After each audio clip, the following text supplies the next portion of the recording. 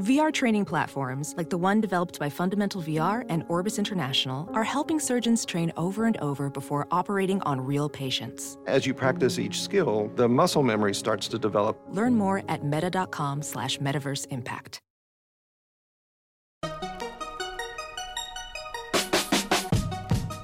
Welcome to the Tech Meme Ride Home for Monday, March 12th, 2018. Today, Apple acquires Texture, details on the Dropbox IPO, drone deliveries might be coming soon, Twitter attacks TweetDecking, more on the Broadcom-Qualcomm story, and an interesting story out of the Bitcoin world. Here's what you missed today in the world of tech. Apple today announced it was buying the app company Texture. Texture is known commonly as the Netflix for magazines, offering unlimited access to around 200 magazines for $10 a month. Quote, "We're excited Texture will join Apple, along with an impressive catalog of magazines from many of the world's leading publishers," said Apple's Eddie Q. "We are committed to quality journalism from trusted sources and allowing magazines to keep producing beautifully designed and engaging stories for users," end quote.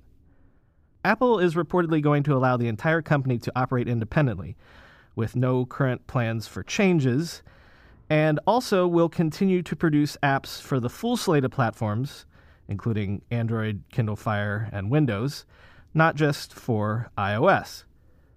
Terms of the deal were not disclosed, though Texture had raised around $90 million in venture funding. Discussion of the strategy of this deal centers around whether and in what ways Apple will move deeper into publishing. The obvious idea would be to use Texture to supplement Apple's own Apple News app. Others noticed how companies like Facebook seem to be distancing themselves from publishing in recent months, while Apple, with this move, is clearly moving in the other direction. Some speculate that by working with trusted magazine brands, Apple could position itself to differentiate its offerings inside the morass of fake news. Others focused on the hope that this would allow Apple to finally fulfill the promise of its Newsstand app, or perhaps the promise of iOS itself as a platform beneficial to journalism long term. Apple blogger and iOS developer Benjamin Mayo tweeted, quote, "Texture is basically what everyone thought Apple was going to do to save publishing with the Apple tablet. They never did it. Newsstand was a different presentation of App Folder, and clearly a flop." Dropbox's amended S1 dropped this morning. Dropbox is seeking to raise almost $648 million in an IPO next week. Dropbox plans to sell 36 million shares at a price range between $16 and $18 a share, which would represent a valuation of about $7.5 billion. As a part of the IPO, the venture arm of the company Salesforce has agreed to buy $100 million worth of Dropbox stock. Dropbox is the latest in the new round of so-called unicorn companies that is filing to go public, following hot on the heels of Spotify, which announced its own IPO plans a couple weeks ago. Dropbox and Spotify look to be the vanguard of this wave of companies debuting on public markets, paving the way for the expected IPOs from companies like Airbnb and Uber. Interestingly, the $7.5 billion valuation that Dropbox is seeking would be less than the $10 billion the company was valued at in previous rounds of private investment. Dropbox has more than 500 million users of its cloud storage services and reported $1.1 billion in revenue in 2017, but also reported a loss of $112 million over that same period. Losses have been decreasing over the years, but of its 500 million users, only 11 million of those are paying Dropbox customers. The rest use the free storage product. The IPO market has been healthy this year, with 29 companies making their debut already, though this news does follow the uneven performance from Snap, whose shares have fallen 34% since its own IPO. Dropbox will trade on the NASDAQ next week under the ticker symbol DBX. You've been hearing about drone delivery for years, but perhaps you thought you'd never actually see the day when a drone dropped a package at your front door. Well, get ready to be surprised, maybe. A report in today's Wall Street Journal says that drone deliveries might start happening as early as this summer. There are at least 10 FAA-approved pilot programs for drone delivery slated to begin this May. Earl Lawrence, who heads the FAA's Drone Integration Office, told a recent gathering of industry parties that the agency is processing applications and they would like to move forward as quickly as possible. Airborne delivery of packages may be, quote, a lot closer than many of the skeptics think, Lawrence said. Amazon, Alphabet, and a host of other tech companies are involved in drone delivery tests, and though none would comment on their own individual plans, it is assumed in the industry that Amazon's program is the furthest along, and Amazon has admitted before that its long-term goal is to deliver packages weighing a maximum of 5 pounds by drone to customers living within a 20-mile radius of its distribution centers. The federal government at large is credited in this piece as being behind the aggressive attempt to roll out the drone programs. But the holdup might be state and local municipalities who are concerned about issues like noise, privacy, and general security fears. State and city authorities could still block drone rollouts since local laws would trump federal statutes on the ground or in the immediate air over your head, if you will. A big story over the weekend was that Twitter had suspended some pretty big accounts, many of which had followers in the millions, including @Dory, @GirlPosts, @SoDamnTrue, and @CommonWhiteGirl, either for stealing other people's tweets or engaging in the practice known as tweet decking. BuzzFeed broke the news on Saturday and shared several tweets from users who seemed to be celebrating the move.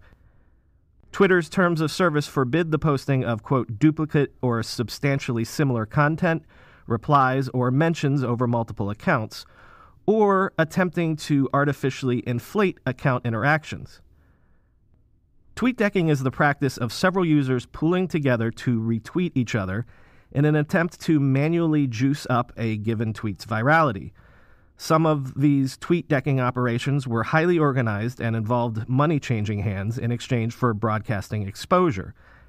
After BuzzFeed first reported on this practice in January, Twitter announced a crackdown and the tweet deckers had to go underground. But the practice has persisted, and the latest move seems to be aimed at the highest profile practitioners. Remember last week when I said that the seemingly boring story about chipmaker Broadcom's attempt to acquire Qualcomm was not so boring after all because of the national security issues that were suddenly being raised? Well, over the weekend, things in this story continued to get more interesting. First, Broadcom, which is a Singapore-based company, confirmed on Monday that it would re-domicile, in other words, move its base of operations to the U.S. in an attempt to reassure the Committee on Foreign Investment in the United States, which was considering blocking the merger. But also over the weekend, rumors began flying that chip powerhouse Intel was looking at ways to block the Broadcom-Qualcomm combination itself. The Wall Street Journal reported that Intel was actually looking into acquiring Broadcom. If you're trying to keep this straight, Broadcom is trying to buy Qualcomm, and now Intel might try to swallow up Broadcom itself in order to keep Broadcom from eating Qualcomm. Got it? Over the weekend, Jean-Louis Gasset had a really interesting analysis of this whole back and forth on his Monday Note website. Gasset called the idea of Intel buying Qualcomm, quote, suicidal, but went on to note in great detail how Intel probably doesn't have any good options at this point. All of this stems from the fact that Intel has largely missed the explosion of the smartphone market over the last several years. Intel remains heavily reliant on its x86 chip architecture, which accounts for 80% of Intel's revenue and most of its profits. But those chips are legacies of the old desktop and server universe that the mobile smartphone world has largely left behind. Intel infamously declined Steve Jobs' offer to design the original iPhone CPU, and over the last decade, smartphone chips based on the ARM architecture have gotten a stranglehold on the mobile market. Chips like, for example, the Snapdragon CPUs made by Qualcomm. In Gassay's words, quote, Intel passed on the biggest product wave the industry has seen, bigger than the PC, end quote. Subsequently, Intel has spent billions of dollars to try to butt its way back into the smartphone market, but has seen limited success. Intel currently supplies some wireless modems for the most recent iPhones, but Qualcomm manufactures some iPhone CPUs. Intel fears that if the merger were to be consummated, its tenuous beachhead inside iPhones would go away. Thus, says Gassay, quote, Intel sees the Qualcomm plus Broadcom combination as an existential threat, an urgent one. The Wall Street Journal's Dana Mattioli also noted that a combined Broadcom and Qualcomm would have a strong presence in data centers as well as in chips for self-driving cars, two areas Intel has targeted for growth. Industry analysts are skeptical that buying Broadcom would be a good structural fit. I don't think there's any benefit to Intel, Handel Jones, a consultant at International Business Strategies, told the Journal. The problem is, Intel might not have any choice strategically. Gassay concludes his piece this way. What would be worse for Intel? Quote, being pushed further away from the mobile feast by a Broadcom-Qualcomm combination, or led to an organization and product morass by fee-hungry bankers. He means the bankers Intel is likely engaging to gin up a Broadcom takeover bid, which would be extremely expensive. Gassay goes on, quote, in the end, Intel's best hope might lie in a stalemate. No Broadcom-Qualcomm transaction, no suicidal Broadcom acquisition. Finally today, a story from the Bitcoin world. Last week, Bitcoin traders started to suggest that part of the reason that the cryptocurrency had dropped from its high of near 20,000 was because a big-pocketed Bitcoin whale had been dumping a large amount of Bitcoin on the market, thereby depressing prices. It all goes back to the early but now defunct Bitcoin exchange Mt. Gox. Mt. Gox filed for bankruptcy in 2014 after a hack of 850,000 Bitcoins, then valued at nearly $500 million. The company later recovered about 200,000 of those stolen Bitcoins. But in order to attempt to make investors whole after the hack, a Tokyo attorney, Nobuaki Kobayashi, was appointed the bankruptcy trustee in charge of liquidating Mt. Gox's remaining assets in order to pay investors back. So, Kobayashi has been selling Bitcoin. A lot of Bitcoin. Kobayashi reported to creditors recently that he had sold about $400 million worth of Bitcoin and Bitcoin Cash on the open market. Because the blockchain is open and visible to all, traders could see these transactions, and some of them aren't too happy about it. Business Insider reported on some of this chatter on Twitter, Reddit, and other places. For example, Twitter user Alistair Milne asked, want to know who was selling the bottom? 18,000 of Mt. Gox BTC were transferred the day before we hit 6,000 on February 6th. A popular thread on the Bitcoin subreddit questioned why the sales were happening in the first place. Quote, why didn't he sell the BTC at auction like other assets often get sold during bankruptcy? If he sold on the spot market, only an idiot would think you wouldn't suffer slippage, one user said. Another Reddit user commented, quote, just give people their money in BTC and let them decide what to do with it. This is horse, Though it's controversial, a lot of traders feel that such a large amount of Bitcoin hitting the market all at once is depressing prices, or at least keeping a ceiling on Bitcoin's price. On David Gerard's popular blog, the Bitcoin analyst wrote, quote, the important takeaway is that Bitcoin is still ridiculously thinly traded and trivial to manipulate. Market cap is still a completely bad and bogus number. Here we see hundreds of millions of dollars in imaginary value disappearing because a single large holder needed to cash out. End quote. The bad news for Bitcoin traders is that Kobayashi reportedly has another $1.9 billion in Bitcoin to unload. And that is the Tech Meme Ride Home for today.